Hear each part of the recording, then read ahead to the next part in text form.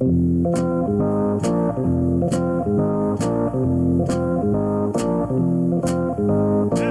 it was Kershaw tipping pitches, CJ, how does the hitter see that and take advantage? Well, first and foremost, Chris, if it did happen, it always happens when the pitcher is in the stretch. Rarely can you pick up pitches when a guy is throwing from the windup, and that's what we saw in that seventh inning.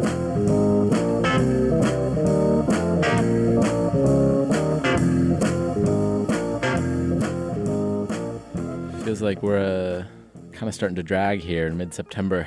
It's like too late in the season to like talk about anything interesting that's happening. It's too late in the season to like predict anything, but it's too early in the season to like know playoff matchups. So like we can't be like, well, we think that the Nationals are going to be good because they obviously have already clinched the division, and then we also can't be like, well, here's who I think the Nationals are going to beat in the divisional series because we don't know who they're going to play yet, so it would be stupid. Yeah, not to mention like part of the fun of like the first half of the year in baseball is like all the players you like didn't expect to do anything like do stuff, and you're like, oh shit, are they going to keep it up? Like no one's coming up at like the third week of September and you're like, is this person going to keep it up for the next 8 days? Also, they're not going to keep it up. Like Jason Vargas was fun to talk about at the beginning of the year because he was like a passable pitcher for the first time ever, and now he's just like back to being bad. Yep. Like really bad. Like Yeah. I don't know, like 6 ERA in the second half or something. It's like laughably bad. I was reading John Heyman's top 25 free agents, and he was on there, and I was like, yo, I don't know about this one. Like, it doesn't really feel like he's one of the top 25 players that you would want to get on your team this offseason. Maybe he was ranking them like alphabetically, like top 25 free agents, alphabetically speaking, and then he'd come in, if you're doing it by first name, he's like... No, he was at the end. Well, then... It started with Eric Then Hosmer. maybe he's doing it by last name. It started with Eric Hosmer. This has destroyed my theory. Mike Moustakas was on there, too. That's it. So the...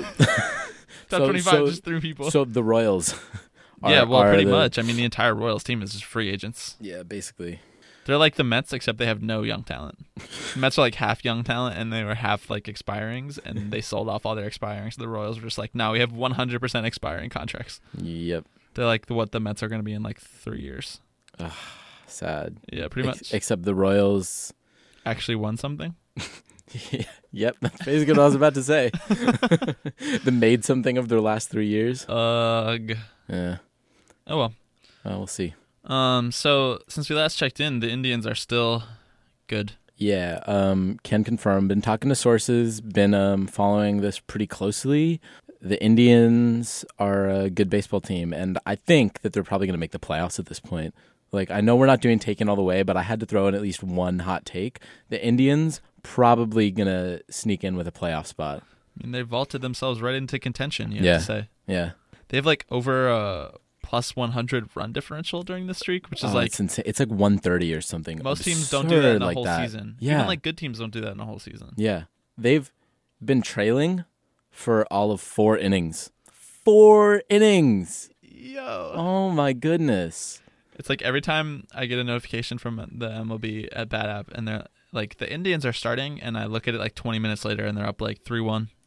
It's like the first inning, and I'm like, all right, sounds good. Yeah. Logs off. Yeah. They're just like tossing shutouts like every third game or something like that. Now they're getting Andrew Miller back today. Yeah. We're taping this on a Thursday, right? Thursday afternoon. It is Thursday. And so they just activated Andrew Miller off the 10-day DL. That's big, in my opinion. I mean, it doesn't really mean much for this Yeah, he's like streak. 6'6" or something like that. Did you just make a height joke? Really? It doesn't really mean much for this streak, I don't think. I mean, they went on the streak without him, and they will probably lose the streak like near when he returns, you know? So everyone's going to be like, hot take, is Andrew Miller bad for the for the Indians? But I think it's big for them to have him in the playoffs. Like, I don't think that they can't win without him, but I think he's evidently. Yeah, well, I mean, talking October, I think he's going to be a big part of that team. He was last year, exactly. right? He's obviously part of Terry Francona's bullpen management strategy, so it's good to see him back. I hope he's at like relatively full force. I mean, there would be no reason to bring him back before he was ready. They just won 21 straight games, so it's not like they're spiraling and need him. Right? Yeah. He is certainly, I mean, like we said, he was such a big part of their run last October. And I mean, you know, you have the recency bias here. So it's very easy to say, oh, well, the Indians are the favorites going into the playoffs, but I think you very well could make the case that they're the favorites heading into the playoffs. I mean, as good as the Dodgers have been this year and as good as the Astros have been this year, the Indians pitching staff is one of the best all time at this point. Like, statistically speaking, they're one of the better pitching staffs that we've ever seen. Yeah, I think by WAR they're like the top one, right? Pretty sure Yeah, Jeff or if they're not right now, but they might be by the end of the year. they're on pace to be the top by the end of the year. Like, they still have, what are there, like 20 games left? Yeah. Yeah. I mean, they are probably the favorites right now. That doesn't really mean much. I mean, there's no sense in us, like I said at the beginning, to really talk about like playoff matchups and favorites yet. We're not like on the brink of the playoffs, but I'd like to see a team that's better suited, Yeah. especially with the Dodgers tailspin. They finally got a win the other night. Yeah. It was so good to see Kenley Jansen actually throw a baseball. Yeah, I know. It's That's kind a of pretty weird. fun thing to watch Yeah, they I think they won like 5-3 or something like that. It was against the Giants, who are terrible. Yeah. And they lost the night before after like a rain delay that lasted like hours and hours. And the game ended at like 5 a.m. Eastern time. It was bad. And they still lost. Even like beat writers, like the beat writer for the LA Times, Andy McCullough, was like, I'm starting to put some stock in like the weird aura around this losing streak, you know? Because like after a while, you have to really start believing that there's just like a bad clubhouse vibe. Like that is a real thing. And maybe it might not be it's not really like a quantifiable stat.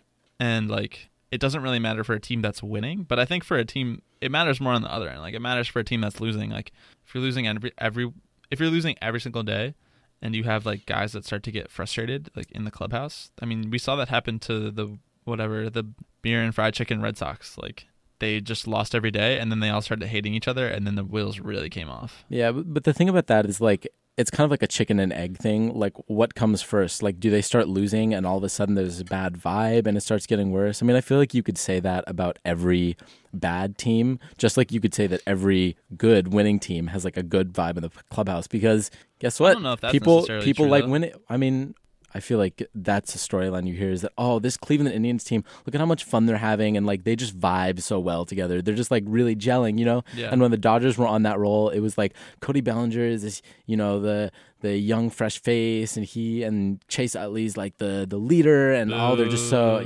whatever you want to say about him. Like, everyone is like, oh, like, and the Cubs clubhouse chemistry is just so good last year, and you know, it's like, and then earlier this year when the Giants were terrible, I mean, they're still terrible, but like there were stories near the beginning of the year that like their clubhouse chemistry is just not clicking, and I think that you have to attribute a lot of that to the fact that these players who have been accustomed to winning their entire lives, when they're not winning, they get a little upset.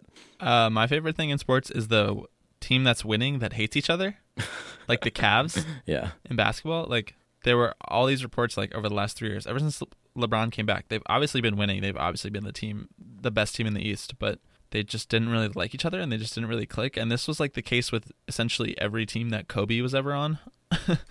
And like even like the 90s Bulls, I don't know, I'm just giving basketball references because like I feel like you see a lot of reporting about like clubhouse chemistry in basketball. I think that that's also partially to do because of like basketball is like one player can do so much for a basketball team that the egos there are so much bigger, where like a baseball, like there's no circumstance where Mike Trout is like, I am the single person who can take us to a World Series, because clearly if he could do that, he would have done it already, right? So like I think the egos He's going to do that this year. I already had that take. True. That take is mine and my own. And if it fails, then it's a win-win, really, because like no one really thought it was going to happen. Yeah.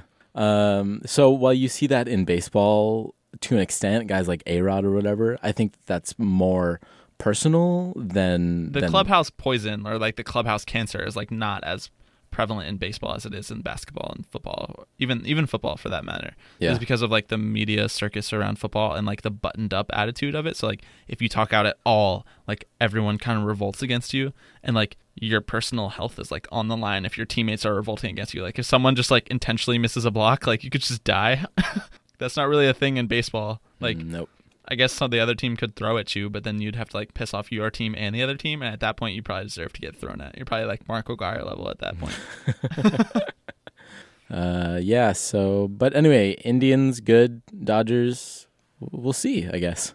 Still good. They're gonna be fine. I know, they'll be okay. I mean, there are like legitimate questions for them, I think, heading into the playoffs about how they're going to perform and how they're going to rebound. You know, is Chris Taylor was like their power leadoff guy for the whole year, and now he's just not that anymore, right? Because obviously Chris Taylor was not going to be the best leadoff hitter in baseball for the whole year. Yeah.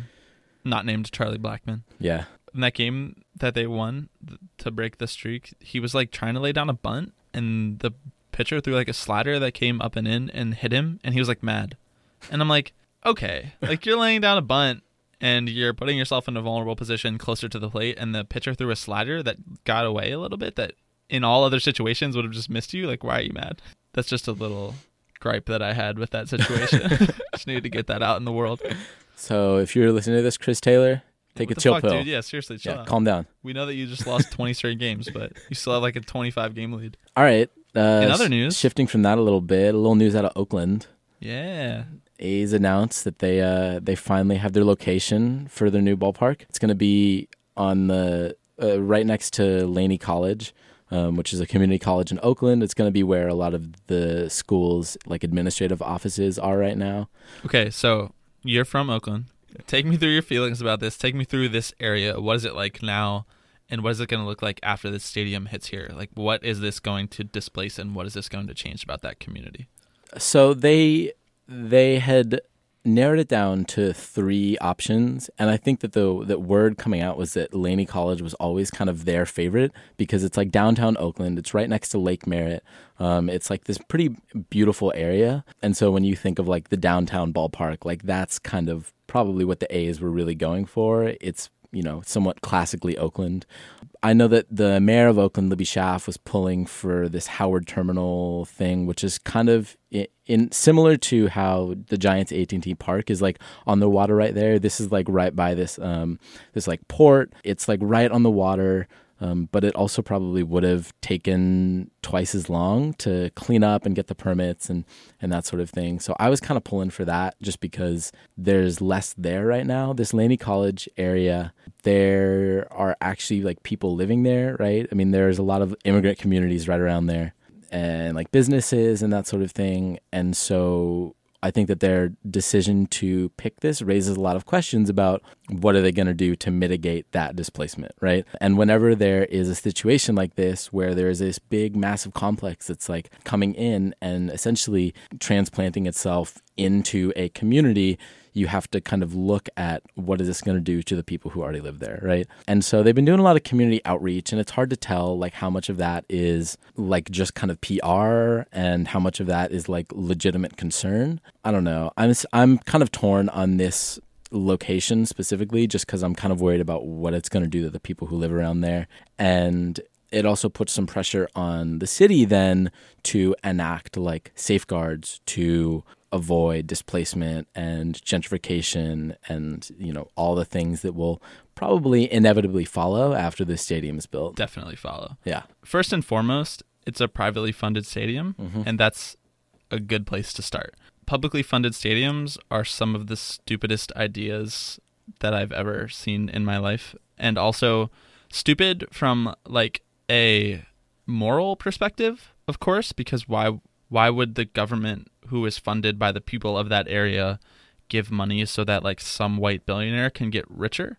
And then also like even stupid from like if you're a hardcore capitalist perspective, why would the people have to give up their money so that the private sector can get richer? Like, why would public funds go towards that? That's just not that idea doesn't fit in any economic system that's not just like completely morally bankrupt and corrupt. No. When the Oakland Raiders came to Oakland back from Los Angeles and demanded that the city build this stadium, right? The stadium where they are right now, it was publicly funded, right? And the city of Oakland is going to be paying it off long after the Raiders leave. Yeah, they jump ship, like they're out of town. So yeah. I think first and foremost, it's a good thing that it is privately funded, as all stadiums and construction that benefits only private citizens should be. One other thing I want to note about that before you make your other point, because I know you have one, but it's privately funded, but there's more to it than that because it's going to require infrastructure change around the stadium itself, which would not be privately funded. So it's going to require the city to throw in, millions of dollars towards this infrastructure change to accommodate like transit, access to BART, which is like, the city's subway. Yeah. And it's so funny. What a funny name for a subway system. I know. Don't call it the BART either. It's just BART. You take BART. You're not taking the BART. That's like you guys do the BART as opposed to like we do the subway, and then we do you're going to drive on 95 and you guys do like you're going to drive on the 101. Yeah. Right? Yeah. That's so weird that those are freeways for the people who are not from the Anyway, East or West Coast. Now we're just like nerding out about different minor transit systems. But yeah, so that's one thing to note is that like the stadium itself is privately financed, but there are infrastructure changes that will require some public money. And that's another thing that I know that was going to happen at any site, but I don't know. It makes me a little wary, certainly. Anytime you like introduce a new massively constructed like tourist building or like tourist center or anything that a baseball stadium would fall under the category of, it's concerning because in theory, like the city could just knock out anything that they were thinking about building there that might be beneficial to like the people that already live there. So in an ideal world, like if you're going to introduce a new stadium to an area, you should have to make like a law or like some kind of regulation that says like we don't decrease the amount of like publicly funded housing that's in this area, or like this will not dramatically shift the demographics of the people who are living here one way or the other. But like there's no way that you can predict all of that. I don't think like the government of New York City was thinking when they were like approving the Barclays Center that they were just going to like gentrify all of Brooklyn, like when they were like, yeah, let's like revolutionize Williamsburg. I don't think that they anticipated like you and me now living in Bushwick and going to NYU, So I think there's like a domino effect that can be had. So it'll be interesting to watch over the next, when is the stadium going to be like ready in theory? They're aiming for 2023, which is kind of a long timeline, honestly. But part of it is like they still don't have those permits, right? They need to convince the Peralta Community College like district, and they need to get some permits from the city. And so that alone is going to take a couple years before they even break ground. Yeah, so we won't even see like the effects of this for a long, long time, but hopefully like they actually do take the real steps that they need to like secure the minority populations in the area and the people that are actually like living there and didn't ask for this. Like a lot of people probably didn't ask for this and don't want this. Yeah. I know I would not want to live next door to Citi Field. That would not be fun. No. But I mean, we'll see. There's the whole thing in like LA with the stadium that Kroenke is building, and he's a kind of a controversial figure. But in theory, that's supposed to be like an economic center. Now, what stadium is that? So he's building a new stadium for the Rams. After he moved them from St. Louis, like he had this huge plot of land in, I believe, Inglewood, and that's where they're building the new stadium. And supposedly it's going to be like a gigantic, NFL-sized arena, but also like office buildings and housing units, and it'll be like the center of like the NFL TV and like media group. So like they're turning it into more than just a literal stadium that sits dormant for 9 months out of the year or 7 months out of the year, with the exception of like big venue concerts, which there's like 6 of them in a year. It's just like there is no way to make this economically make sense other than the fact that they like scalp the hell out of you like when you're like buying stuff at the stadium. That being said, like he's saying that all of these things will come, but in actuality, like it's probably going to be like high rent housing units, and it's probably going to be like really nice luxury condos and stuff like that. Like I don't think it's going to be like publicly funded housing, or like I don't think it's going to be like projects, No, because and there's a deeper discussion to be had here, but like that's because whenever you want to quote unquote revitalize an area, what you don't do is you don't put poor people there, right? Yeah, and because how are you getting more money out of that? Yeah, exactly. You want restaurants, you want, you look at Wrigleyville in Chicago, right? And all of that is different ways that these businesses have found a way to make money off of, the stadium that's right there. And so I think that's what every sports team kind of dreams of, because you create this whole environment and this whole neighborhood that is solely based off fandom, and because people buy into it. Yeah, I think like revitalizing an area is just like code word for like recreating Atlantic Avenue. Yeah. And like that's not really a good thing for anybody except people who make like $100,000 a year. So Yeah. So that's why I was pulling for the Howard Terminal site. It's like on the water and there's not a lot there right now. Now, again, Libby Schaff wanted that because she wanted to, quote unquote, revitalize the area. But, it's largely like. Revitalize is such a safe word in politics, but it also is a very coded word. Yeah. A lot of that is more kind of like abandoned land that isn't really being used for anything right now. And that's what Inglewood is right now. Like that he's had this plot of land for a very, very long time, but like that's not traditionally what Inglewood was. Like Inglewood was a place where like a lot of lower income black families lived. Yeah. And like now it won't be. Mm-hmm. It'll be revitalized in some sense of the word. Like there will be stuff there and there will be like money traveling through there, but it won't be traveling to anyone from those communities that started there. Yeah. And what my wounds clean, I swear they smell the blood on me. I hear them coming for me. I swear they smell the blood on me. I hear them coming for me. On a lighter note, do you have any favorite baseball stadiums? Ones that you just kind of generally really like? I know between us, we haven't even seen all of the baseball stadiums across the country. But I don't know. I haven't even seen like a third of them. Yeah. But do you have ones that you just stand out that you have been to, or even that you've just seen on TV or anything that you think are kind of models for in terms of like design and feel from a fan's perspective? I mean, I really like Citi Field. I mean, I know I'm obviously very biased to that because I'm a Mets fan and because I go there all the time. Between that and like the other stadiums that I've been to, like I've been to Citizens Bank Park a bunch of times. Like I went to the Vet before they tore it down. I obviously went to Shea. The what? The Vet? Yeah, the Veterans Stadium was where the Phillies played. I got it. Before Citizens Bank Park. I guess I shouldn't assume that people know that because not everyone's from Philly, but that's what it's like colloquially referred to in the Philadelphia area as the Vet. And like I remember when they tore it down, like a bunch of people felt like very close to it and like went to like the construction site and like grabbed like a piece of the brick and whatnot and that kind of stuff. It was cool, but everyone hated that stadium. Everyone thought it was terrible. And then when they tore it down, they were like, "Oh my god!" Yeah, kind of like Shea Stadium. It was really not a fun experience to see a baseball game because it was like a concrete bowl, And that's kind of what we're talking about here, right? Is like stadiums that are not like that. Yeah. Well, that's what I'm going to say about like the Coliseum is that I think it's pretty widely regarded as not a very great place to watch a baseball game. It's not homey. You don't have any views, especially because of the monstrosity that is Mount Davis in center field, and we can thank the Raiders for that. But now we begin the slow march toward its destruction, and I don't know, I'm going to start to feel a little nostalgic for it, just because, good or bad stadium, it's all subjective, and really, if it's the place that you grew up watching a baseball game, like, you're going to have some connection to it that goes far beyond, like, the literal architecture, right? Yeah. I think my favorite stadiums, and, like, generally agreed upon as the best stadiums, are the ones that were built, like, right in that sweet spot after the Orioles built their new stadium.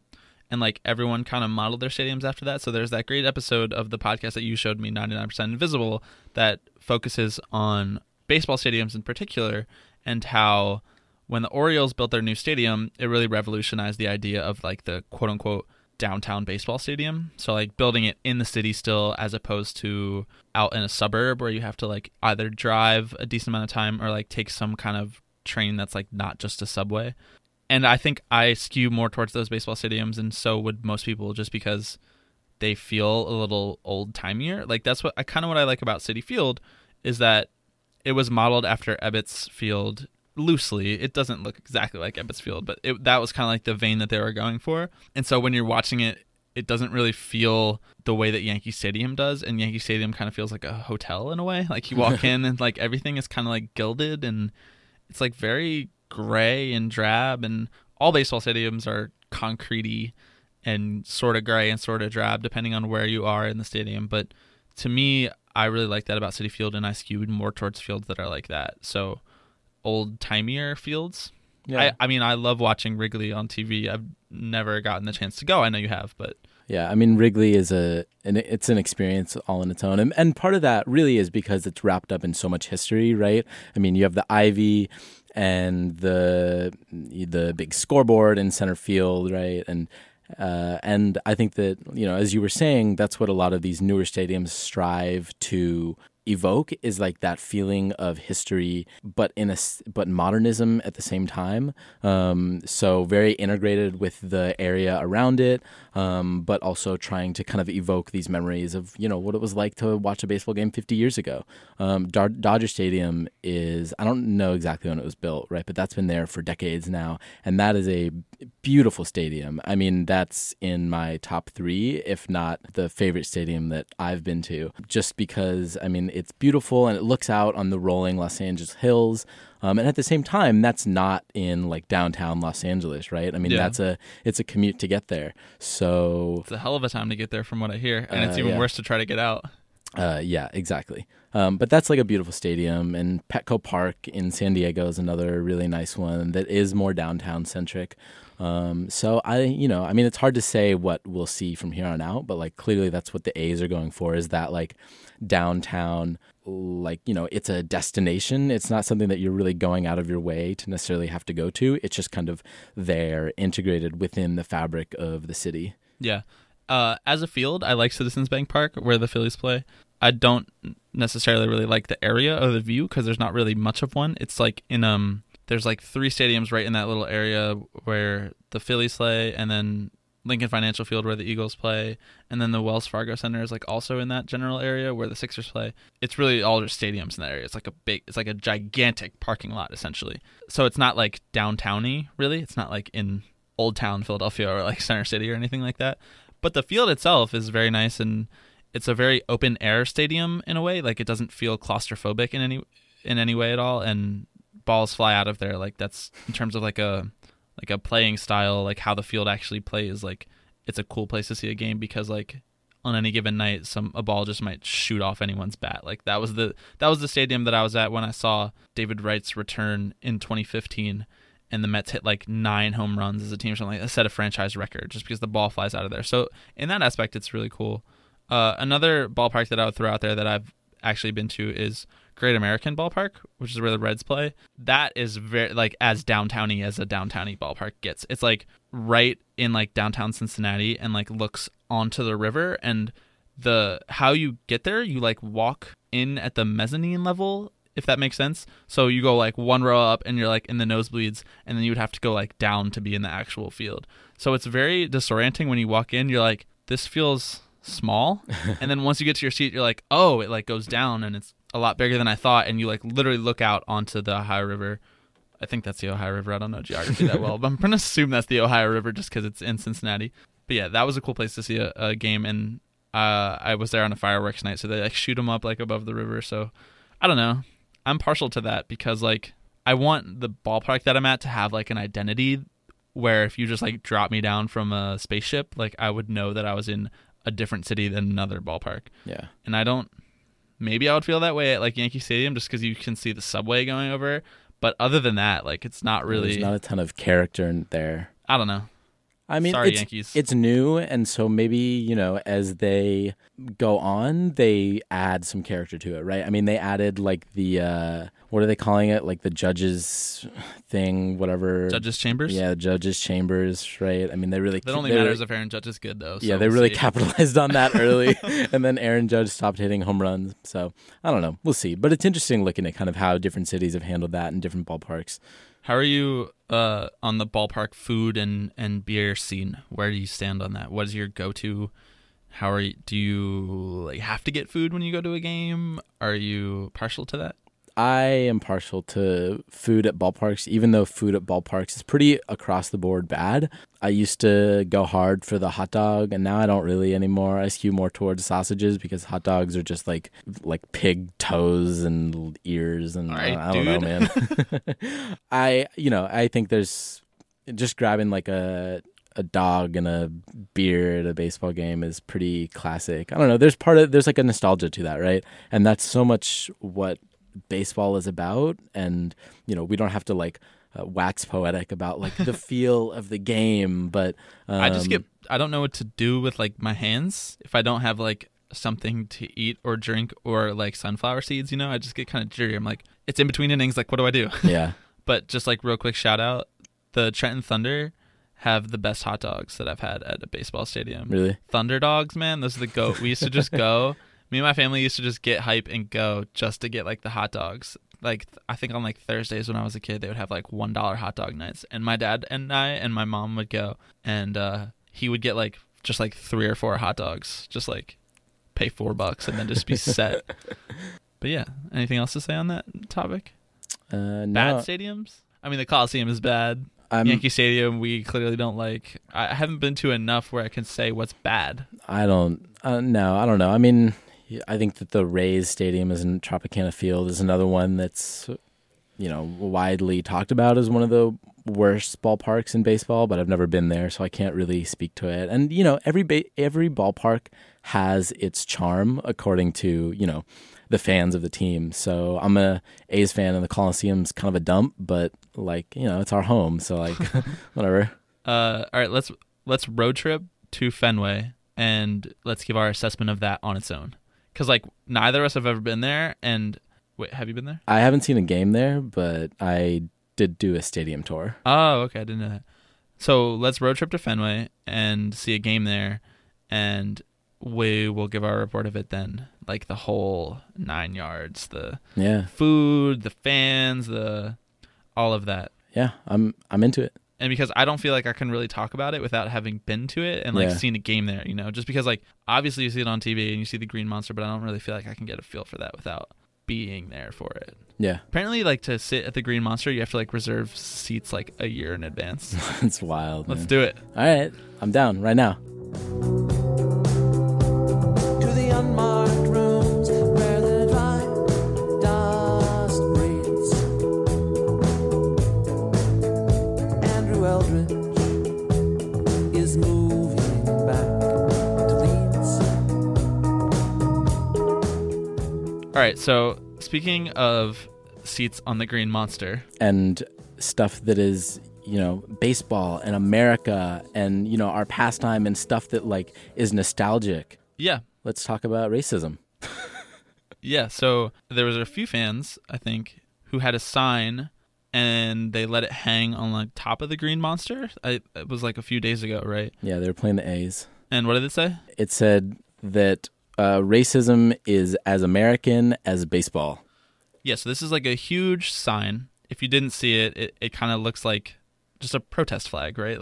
The black flag with the white boxy writing on it. Yeah. And I mean, obviously this sparked a lot of conversation and debate because baseball is a heavily white sport that people don't want to be changed and don't want to see, changed. I mean, we talk about unwritten rules a lot on the show and how stupid they are oftentimes, but a lot of the times that's code for saying we don't want the game to have personality, and more specifically we don't want the game to have personality from people of color. Yeah. And I think it's especially pertinent given what happened at Fenway earlier this year, right? When Adam Jones and the Orioles were playing there and a fan uttered a racial slur at him. Now my first thoughts on this was it was kind of I saw the flag first and I wasn't sure if these were people who were pro-racism or anti-racism. And I think that says a lot about where we are as a country in 2017.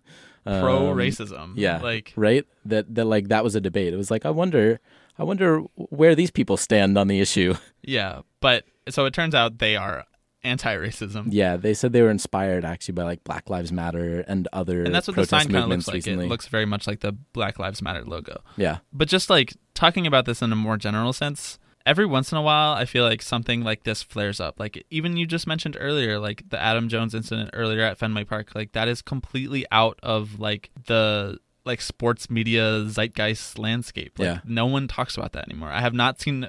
This is how I gauge things. I have not seen a tweet about that since 5 days after it happened. Yeah. And I just feel generally we go through such quick cycles with this stuff, but we spend a lot of time talking about the trends of the actual game. And I just think that's generally kind of messed up.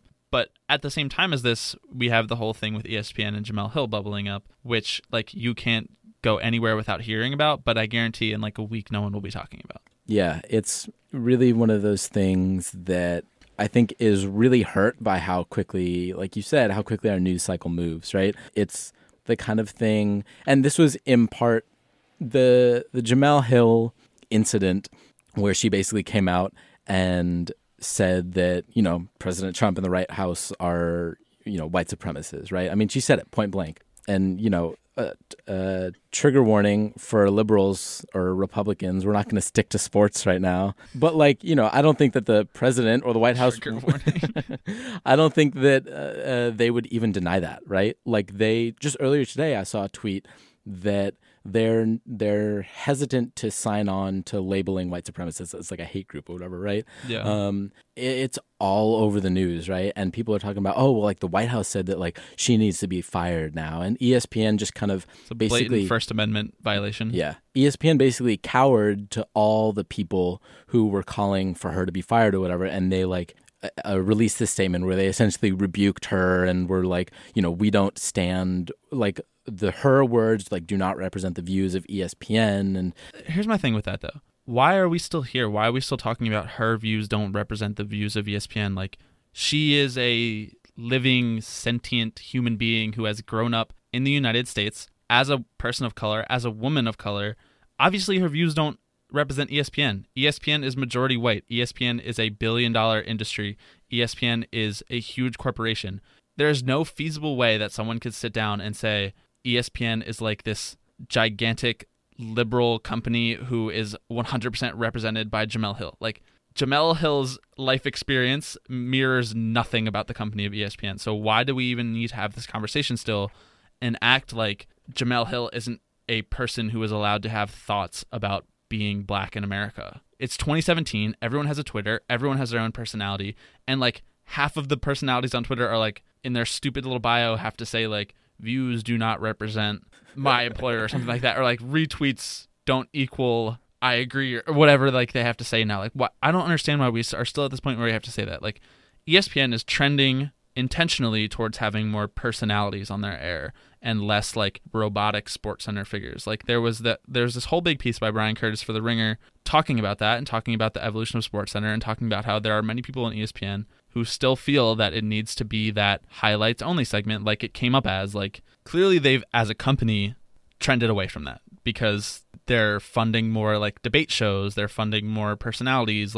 Michael Smith and Jamel Hill host SC6, which is their new and improved SportsCenter, which focuses a lot more on them as hosts, not on necessarily what they're showing, and it has a lot more pop culture references, and it's just generally more personalized. So why are, in one aspect in programming, are they going away from the robotic person that needs to just stand up there and say whatever they want them to say?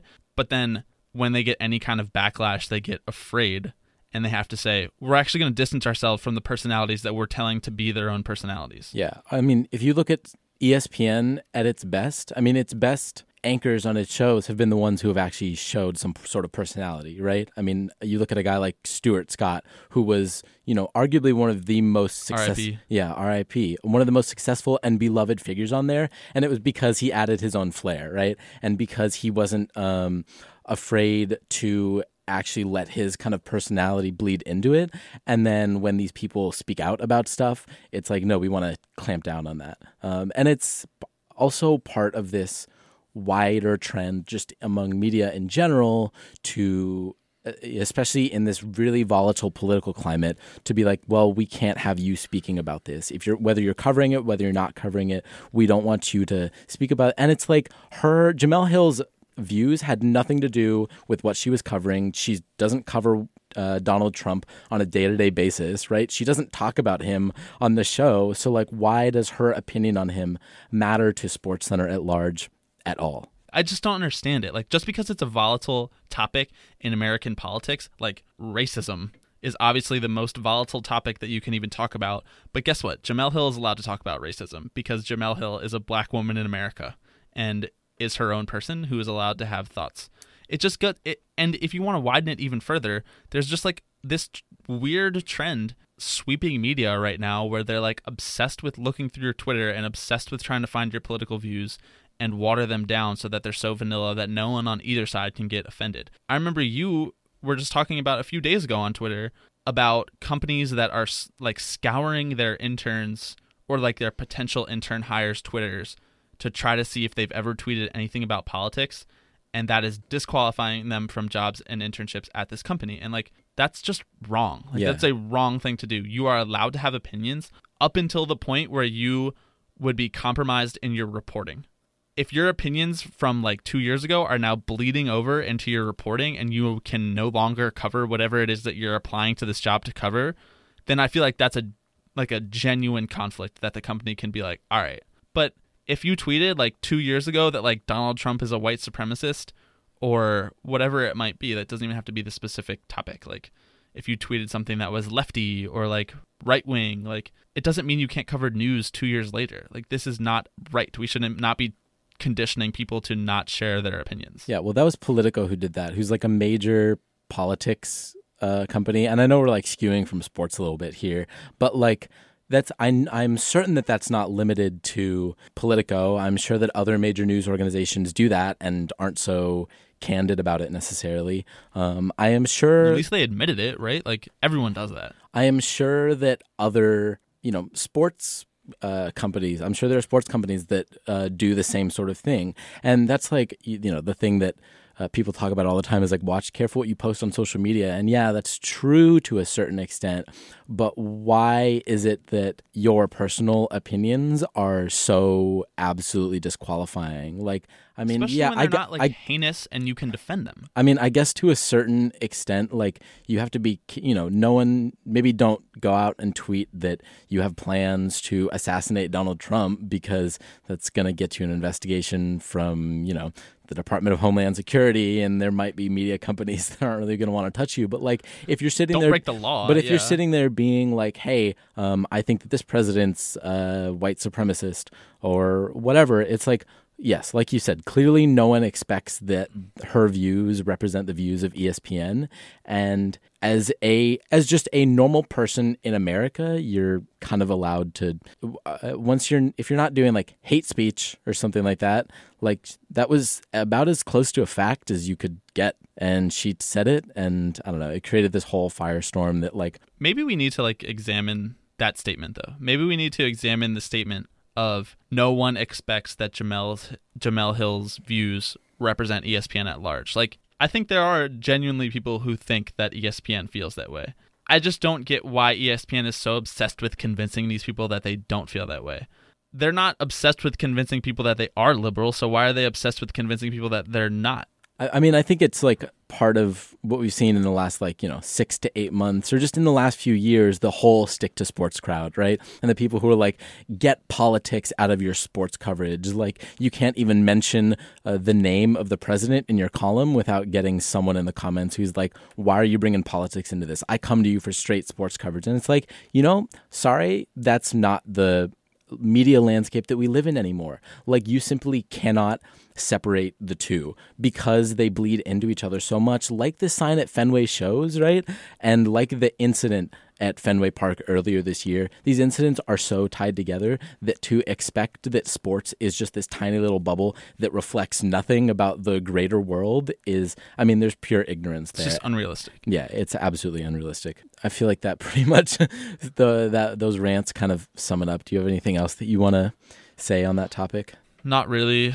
I mean, props to Jamel Hill for not backing down from what she said. Yeah. And in a larger context, like, we can't continue to it's like we let the conversation around these incidents dominate the conversation without actually investigating the actual substance of the issue itself, right? When the N-word was thrown at Adam Jones, it was like this whole controversy that really didn't exactly center on racism in baseball. And, this... Or like white overrepresentation in baseball. Yeah, exactly. I mean, we're not going to talk about Colin Kaepernick, but like the conversation hasn't been about what he's... We're not going to talk about Colin Kaepernick, but here's Colin Kaepernick's name. But like, the conversation isn't what he's doing, but like the reaction to it. So feels like it's time we have to talk about these things like substantively and not just, over a 48-hour period of time. Yeah.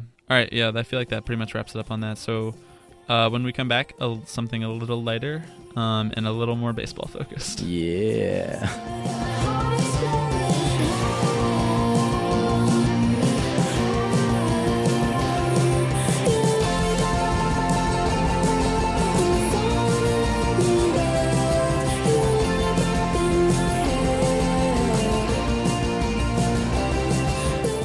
All right.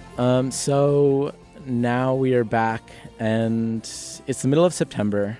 It's been a long season. We started As this it always is. as it always is. We started this podcast around the end of July, and so I mean, as you know, we like to banter about a lot of the weird stuff that happens in baseball, but we missed a lot of stuff that happened this season in the first half of the season. I feel like even just you and I forgot about a lot of stuff that happened this week. I mean, it's been so long. Like, stuff that happened in May feels like it happened, a decade ago. Yeah, Matt Harvey made 13 starts to start this season. Yeah. Like, it feels like he hasn't been around at all. But 13 starts, that's like almost half a season. Yeah. It feels like he's been out the whole year. But yeah, so just little fun stories that sounded the alarms when they happened, and then since then we've forgotten about them. So we have like a little list here for y'all, and we're just gonna blow through them as quickly as we can, since we bantered and rambled on and on about much heavier topics for the rest of this podcast. To start us off, feels like we should mention the biggest storyline of the first month and a half of the season, and that's my boy Eric Thames. Oh yeah, You remember him? yeah, I do actually remember him. I believe you mean Babe Ruth. Yeah, Barry Bonds, or as he's called in Korea, Yeah. God. Yeah, That's literally his nickname over there. if you don't know, Eric Thames was a minor leaguer a few years back, or no, he was a major leaguer a few years back, but he wasn't very good, and so he kind of fell out of affiliated ball, and he didn't want to give up on his career, so he went to Korea. He bounced around for a little while, and then he went to Korea, and he absolutely raked there. And I guess just figured a little bit out about his swing and got in good shape and made a comeback at the beginning of the season with the Brewers. And for a while, it just looked like he had figured something out, and it just had completely clicked. And he was raking at the beginning of the year here, just like he was in Korea. He was I don't know, he led the league in home runs for the first 6 weeks. And then so much has happened since then, home run wise, like Aaron Judge, Giancarlo Stanton, Cody Bellinger, all that stuff. And so we just kind of forgot about Eric Thames. Yeah, he really has not done much in the second half, but I was Googling to pull up his stats here just to kind of see how he's done in the second half. And I came across an article that asked, why is Eric Thames leading off? And now I have the same question. Apparently in the middle of August, Eric Thames led off for the Brewers a few times. This is not a base stealer or a doubles hitter. He hits home runs. That's what he does. George Springer led off for the Astros for a while, and he hits home runs. Yeah. He's an athlete also. Yeah. But he's Eric also Thames fast and yeah. could steal 30 bases. And Eric Thames doesn't make contact, isn't really a gap to gap hitter. He's just, his thing is he hits the ball over the fence occasionally now. Try anything, right? Yeah, true. Anyway, Eric Thames in the second half, 224, 7 home runs. In April/March, he hit 11 home runs, and that was a third of his home run total for the season. That's wild. It's really been downhill from there. Truly wild. But also, he has 30 home runs in an MLB season, so shout out to him. Yeah, true. It's better than I could do. Yeah. Yeah. All right. Next fun story. This is a personal favorite of mine, just because I am heavily keyed into Mets Twitter because I'm a Mets fan and I live in New York. This one absolutely blew the top off of Mets Twitter. A dildo in Kevin Plawecki's locker?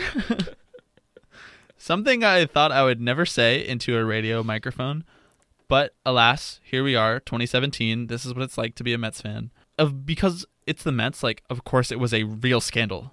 They were mad. Yeah, it was an actual discussion about what the repercussions are gonna be for this. Front office management was apparently really upset and was trying to get to the bottom of this, and we still don't know who did it. Apparently beat writers know, but they agreed not to report it. So we might never figure out, or if there's a book written about this team, which God only knows why you would write a book about this team, or who the hell would buy it besides me. Maybe then we'll find that out. God, that's fun though. That's at least it keeps it interesting, right? Sure. when it's the middle of the Mets season and things aren't going too hot, and there's really nothing else you can smile about. At least you can smile about dildos in Kevin Plawecki's locker. True. Yeah. I have found that I prefer to smile about Matt Harvey's dog. Yeah, fair. Cutest dog. Love it. Little boxer puppy. That was Matt Harvey's I have nothing better to do, and I'm in rehab. Yeah. Oh, Wow. I'm rehabbing. I am currently in a rehab process for my injury that was not meant to be a salacious accusation. Okay, but pivoting off of that a little bit, another fun thing that happened this season for the Mets was Matt Harvey and his little night out.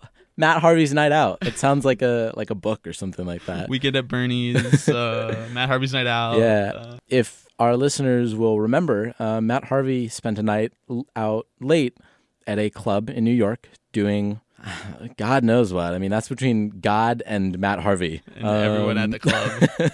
Yeah, so Matt Harvey was out at a club. Now, this is completely unrelated incident, was sick the next day and didn't show up to batting practice, as, you do if you're a Major League Baseball player and your team is playing a baseball game that day. Usually what you do is you show up to the field. Yeah, this spawned so many hot takes. Yeah, and that wasn't even the end of the story, of course, because, of course, the Mets, wondering where Matt Harvey was, Freaked out. Yeah, they freaked out, and they sent 2 security personnel to his East Village apartment to check on him and see if he was actually there. And, of course, Matt Harvey, opens the door in his pajamas and is like, I texted you guys that I was sick. I wasn't lying. And genuinely, he probably was sick. Yeah. Sick with what? No one can know. To be debated. But yeah, so that was fun, I guess. All right, next one. So I remember getting this weird ESPN notification and screenshotting it and sending it to you and being like, what the hell is going on? Did someone hack them? Did some intern get a hold of the push notification system? And it said something to the effect of man who wants to flush friend's ashes in all MLB stadiums comes to Citi Field or something like that. Yeah. And I was like, wait a second. I have to open this. I genuinely tried not to open really dumb story notifications from ESPN, but I had to see this. So I guess their mechanism really worked on me. And it was just this guy whose friend died and really loved baseball, and I guess his dying wish, or what his friend perceived his dying wish to be, was that he was going to flush a part of his ashes down a toilet in every baseball stadium in America. So if you're listening, guy, did you do them all? Did you make it all the way around the country? This is awesome. Yeah, this feels like the type of thing that we could have checked in on before we started the podcast. Let's have him on. Where this guy was. I'm so down. This is, honestly, we'll have him on right after Tim Tebow. I am so here for it, man. This is awesome. Now, if we talk about the logistics of this, so we're thinking about where stuff goes when you flush it down the toilet. Realistically, his ashes are ending up probably in not the most ideal place that you would want your ashes to end up. But I really respect the commitment and dedication to the cause. Yo, don't do this for me. Yeah. I don't want you to do this for me. Please, I'm just stating it for the record. Don't presuppose that this is something that I want. Don't want this. You know what would be dope is if this guy you sprinkle a little bit on the infield or something like that. Ooh, now that's sick. That would be cool. So you stay with the dirt. Yeah, exactly. That would be kind of fire. That'd be nice. Yeah, toilet. There are better places. I want to see this guy go to the Oakland Coliseum and they have troughs there and he's just sprinkling Oh man. All right, let's blow through these last 3. Remember Bryce Harper charging the mound against Hunter Strickland? Yo. Damn. Yeah, that was fun. And Bryce Harper charges the mound because Strickland throws at him or whatever. Who gives a shit? Why did Strickland throw at him? That was so dumb. Yeah, Strickland is such a child. Yeah. And then Bryce Harper, I guess he goes to throw his helmet at him, but it slips out of his hand and just falls off to the side. Yeah, he just misses by a mile. Yeah. So when I initially watched it, I thought, and we'll link to this in the description because it's so beautiful. It's so fun to watch. I initially thought that he was intentionally throwing the helmet a little bit off to the side and at his feet to distract him to then land the first punch, And I was like, damn, dude, that's kind of genius. But upon a second watch, I realized he just missed. And I was like, that's way less fucking cool. But Bryce Harper is still like one of the coolest players in the league. So I was willing to give him the benefit of the doubt on first watch. But Yo, my favorite part of that video was Buster Posey, who was, as Bryce Harper stood there charging the mound, Buster Posey just basically put his hands on his hips and watched. He was kind of like you imagine his thought process was like, Hunter, you fucking idiot. Why were you throwing at him? Yeah, you we were did not asking. talk about this. You were asking for this. Yeah, what are you doing? Buster Posey was like, yeah, I'm not getting involved in this one. This one's you. Yeah, I mean, generally in that situation, it's the catcher's job to like, I don't know, play mediator, Yeah. or like stop it from happening. Especially or to, as the guy put who an is arm around who's Bryce Harper. clad like head to toe in protective gear, like feels like you could do and something. especially as like the superstar of the team. Yeah.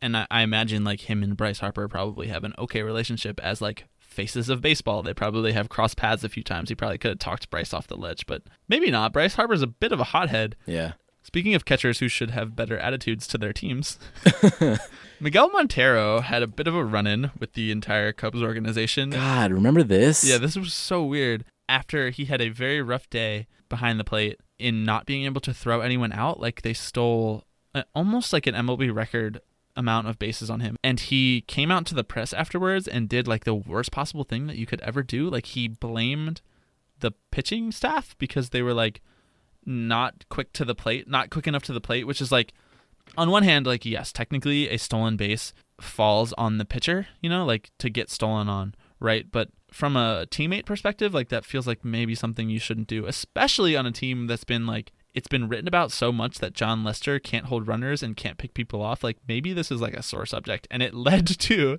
Miguel Montero being DFA'd by the Cubs, and he is no longer on the team. Yeah, which is pretty incredible because he was like still a serviceable major league catcher at that point. Like catchers, more than serviceable, he would be the best catcher on the Mets. Yeah, well, exactly, right? I mean, because catching is so shallow, especially this year, like a normal baseball team could not really afford to get rid of a guy like that. But he literally came out and was like, yeah, my pitchers don't hold anyone on. And the Cubs are like, yep, bye. Because you don't say that, dude. And it's like, all right, sure, maybe that is true. He also, I think, had thrown out like one guy the whole year. And not to mention, and Anthony Rizzo came out and said this afterwards. He was like, Love Anthony Rizzo. Love Anthony Rizzo. He comes out and it's like, yeah, that guy comes off across as a little selfish, especially when we have another catcher who throws guys out just fine. Mic drop. I love that. Yeah. So yeah, the messy breakup of Miguel Montero and the Cubs. Forgot about that for a hot sec. Yeah, true. All right, let's wrap it up. Last one. This might be my favorite moment of the whole year. Do you remember when Joey Votto gave that utterly bizarre interview to like CSN Ohio or something like that, talking about how he was going to get Zach Cozart a donkey and no one knew what the hell he was talking about? And then he actually did it. So like the condition was Zach Cozart one time said that he liked donkeys, and Joey Votto was like, you make the All-Star team, you got yourself a donkey. And Zach Cozart was like, no, really, like I don't need you to get me a donkey. And Joey Votto was like, no, I'm Joey Votto. Like, I'm going to get you a donkey. See, this is why he would make a great Secretary of State. Like, he's going to make you an offer you literally cannot refuse. Oh, yo, you do something good, Joey Votto, he's got you on that donkey. Yeah, we got to put the video in the description for this because it's so good. You absolutely have to watch it. I mean, he's deadpan throughout the entire thing, too. Yeah, as he does. Like, candid Joey Votto is so deadpan. Yeah, and he was like... He was even asked, like, what does Zach Cozart's wife think of this? And he was like, man, I don't know. I'm just doing this for my bud. Joey Votto, absolute greatest of all time. Yeah, man. Ask and you shall receive, the benevolent Joey Votto. Just don't throw a paper airplane on the field at him. True. One other Reds thing that happened this year that, like, we forget about. Remember when Scooter Gennett hit 4 home runs? Oh, yeah. That, like, happened this year. This is, like, this... We have an inordinate amount of Scooter Gennett references on this podcast. I know. It's good, though. The thing is, like, baseball's been... There have been so many weird things this year, and I don't know if it's, like, out of the ordinary or anything like that, but, like, it's really... I don't have a running column of weird things statistic on year like by baseball year. reference. Year by year, weird shit that happened. Above replacement. Plus. But, like, it's funny that, like, we have now had 2 guys hit 4 home runs this year in a game, and that's been, like, lower on the spectrum of, like, shit that has stood out from this year in baseball. So true. Remember the David Price thing? Yeah, true. Yeah, we could just keep going, but we got to cut it off. Yeah. We spent a lot of time talking about that on this very podcast, so we Yep. don't need to rehash Yeah, that. go back and listen to that if you really want. Yeah, share that too. Yeah. And rate us on iTunes. Yeah, true. Yeah. Yeah, true. Facts. Yeah, make sure you share us. We're trying to break out of that social circle right now. I think the people who follow us on Twitter are like our friends at this point. Yep.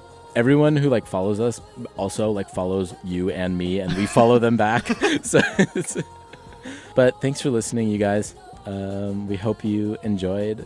Shoot us an email if you don't. That email is really lonely. It's mostly just, I checked it the other day, and it's mostly just suggestions from Twitter on who else we should follow. Love it. Yeah, that just about does it for this week's episode. Thanks for listening. See you next week. What you fighting for? This is a cold war. You better know what you're fighting for. This is a cold war. I believe when I'm all in love this time, we'll be forever.